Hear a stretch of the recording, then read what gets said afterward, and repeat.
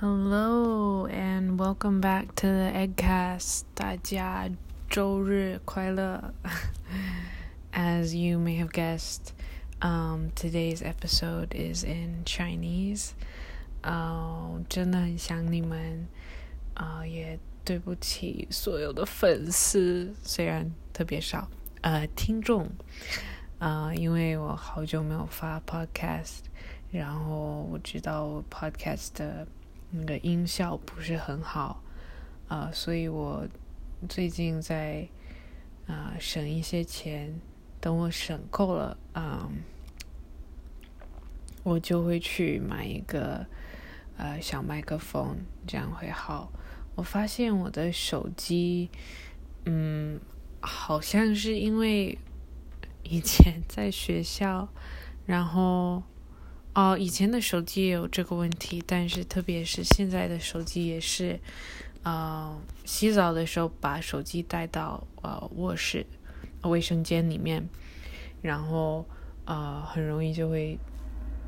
进水，或者会变得潮湿，然后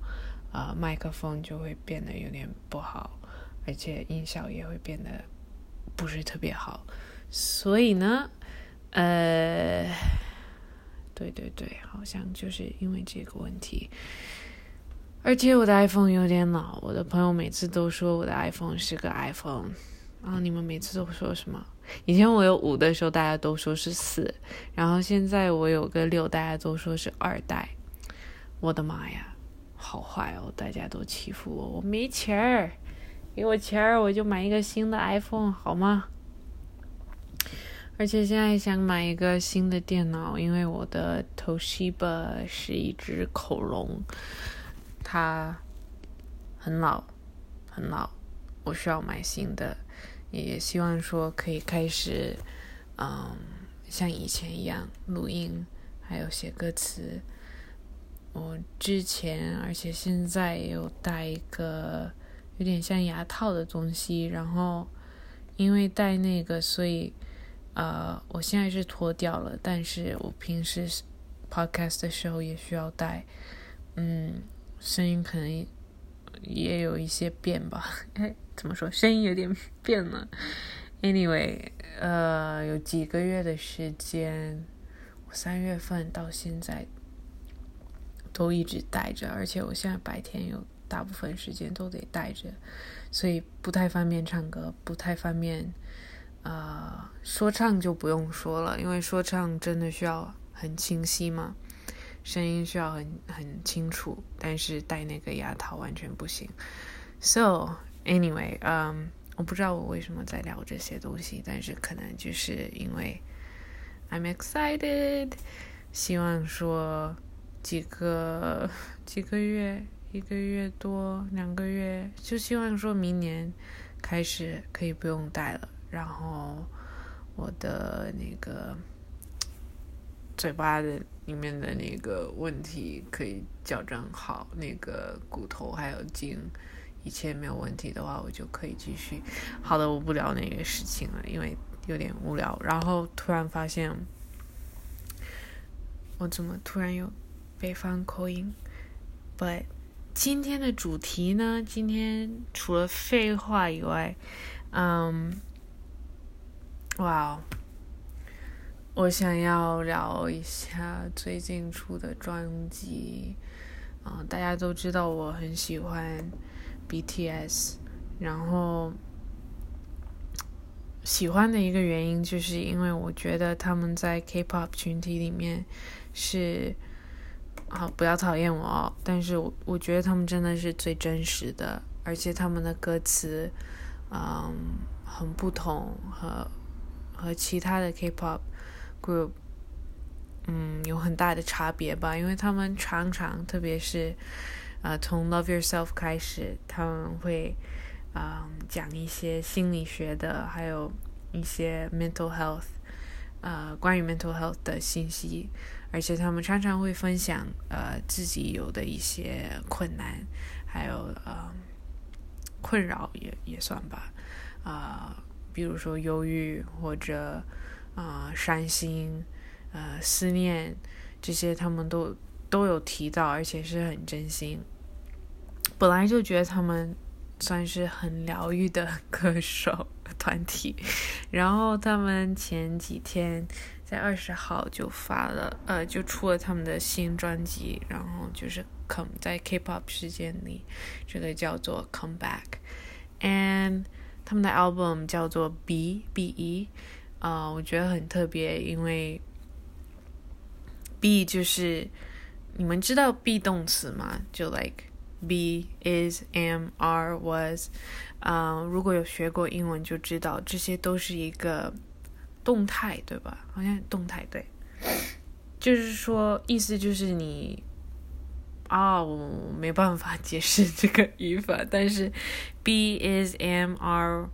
就是一个 being， 就是你现在的状况是怎样的，你现在属于什么状况，你现在是有点像中文的是是跟以前是或现在是不是那个过去式的是，而是你是谁的是。So is, am, are, was, be. Be means to stay the same, to be somewhere, to be someone, to be happy, to be sad. 它的意思有很多很多，但是主要就是 be 可以形容你这个人。所以 be 其实很稳定有点像 is like actually is 比较不稳定，但是 am like I am Grace, I am your friend, I am this, I am that. So yeah, be happy, be sad, be here, be you, be just be means to just like exist， 所以有种存在的意思，就是寻找那种存在感，你有存在感， so like be 这种对我来说是这个意思。那他们的专辑名字是 be and 不是米粉，突然觉得有点像米粉，但是anyway 他们的那个专辑出来的时候的第一个 MV， 然后 MV 的 single 是他们之前出了 Dynamite， 但是那天出了 Life Goes On， and Life Goes On 的含义特别特别深。我第一次听的时候就哭了，然后查了歌词以后我就更感动，因为就完全 get 到了2020的感觉，因为他刚开始前面的歌词就是好像世界都没有提醒我们，他就突然停了，一切都改变了，而我们完全没有做好准备。2020就是这样的一种怎么说2020就是这样的我们完全没有准备好，它就来了，而且对很多人来说因为2020他们失去了很多。他前面歌词是这样说，然后接着他又讲到有种忧郁症的感觉吧，就是外面在下雨，然后感觉很阴暗，感觉压力很大，不知道怎样才可以解开这种解脱这种感觉。然后他的也不算是答案吧，但是有一个歌手说唱的人 RM 他就说好像冬天来了，我就可以松一口气，我就可以呼吸，我就可以吸进那种凉凉的冬天的空气。我觉得这句很神奇，因为我们平时不是说秋天春天代表希望吗？可是他在这里他期待的是冬天。我觉得很多人也一样吧，蛮期待着冬天，因为冬天对我们来说是2020的结束吧。但是它更深一个层面的话，我觉得也可以代表是在寒冷里面寻找希望，就是不一定是春天。歌里面也提到说，春天也没有停，时间也没有停，时间还是继续，我们还是继续。虽然很多很难经历的事情，我们都经历了很难去经历的事情，但是这世界、这生命、这生活，一切都还在继续。所以就算冬天要来了，我们也可以在冬天里继续寻找希望，我们一直都有的这个希望。And life goes on, life doesn't stop. So even if we feel like stopping, we need to keep going on, if that makes sense. Like 可以去，我突然要讲英文，可以去感受自己心里面这些有点忧郁的想法嘛，或者可以去很清楚的面对自己，好好的照那个镜子，然后看到自己心里面有点黑暗的地方，但是不能停留在这里，反而要继续。而且我不知道对你们来说，那个继续，那个行动，踏出的那一步是你自己踏出的，还是你朋友推你踏出的？但是不管怎样，还是要踏出这一步。对，哇哦！所以我的问题是对你们，给你们的问题是，对不起，我觉得我中文真的有点糟糕。我想问你们的是，你们有没有觉得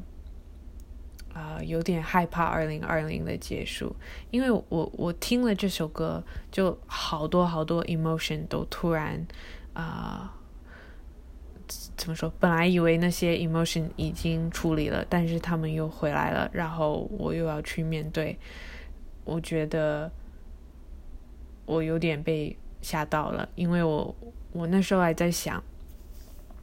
其实我昨天晚上就有点睡不着，在想这些事情，然后我就问自己，为什么一直都挺期待2020结束，但是听到这首歌，他们很诚实的，而且我没有分享全部，其实还有更多，你们自己可以查那个歌词，但是就一点点那些歌词就已经很清楚的形容了我们今年大部分人的状况还有心情。然后我听了那首歌，反而感觉更难过，有点开心，但是也更难过。怎么说？也更有希望，但是也更失望。好像2020失去了很多机会。2020的好多不知道怎么说，但是感觉就很多 emotions。 我今天在写的时候我是这么说的，我初次感觉到了2020真的快要结束了，而且没想到我有点害怕，不是不能接受，因为像你们一样，我也很期待2020的结束，只是2020和其他年很不一样，感觉很长，发生的事情就像一般的10年中会发生的事，有点消化不了那么多，就是感觉虽然只有1年，但是我觉得 like so much happened, it's almost like the things that happened over 10 years in my life, like the past 10 years added together, bam, 2020. Like, I've been through so much, and I think a lot of people feel the same. Like, 平时我们都有很多时间去消化我们遇到的事情，但是2020好像把人生所有可以经历的事情都缩小，然后变成一年，然后让我们一年中经历这所有的事情。所以不知道你们会不会也有点害怕2020的结束，也有点不敢期待2021年。很奇怪吧？可是我们是人，不管怎么样都会有些惧怕吧。比如说万一我们还没恢复，那些2020年带给我们的伤还在，我们能面对2021年的新挑战吗？我认真不知道，而且我没有答案。2020就像这首歌一样，每一次想起来都有不同的感受，有时是遗憾，有时是难过，有时是开心，有时是幸福感，好神奇。但是就像歌词一样，我觉得我们不必要清楚一切，才能迎接2021年，或明天，或下一步。其实只要记住，我们都是幸福的。就像我们迎接每一天的生命，我们也能继续迎接新的一年。不管怎样，你和我没有变，所以就算明年更糟，我们有的是彼此。为什么突然觉得我讲的有点悲观？But it's true. 对，所以就是可能我们有成长，我希望我们有成长，但是我们还在，我在你身边，你在我身边，所以我觉得虽然这是小小的事，但是也是我们可以感恩的事，也是我们能期待明天的一个理由吧，一个原因。And yeah， 今天的 podcast 可能有一点短，但是我主要是想要分享，主要是想要分手主要是想要分享一下这首歌对我的影响感受。我不会讲中文了，但是我会再练习的。然后希望你们也可以跟我分享一些你们最近的感受，然后我会再认真准备下周给你们的 podcast， 因为下周是感恩节，希望我们可以聊一些感恩的事情。希望你们继续注意安全，继续健康，然后继续去面对自己害怕的事情，胜过那些害怕的事情，继续成长然后最重要的就是继续去爱你们身边的人。That's all. And 本来想说晚安，因为我这边是晚上，但是早安我爱你们 and 不要想太多，不要像我一样 and have a good day. Bye bye.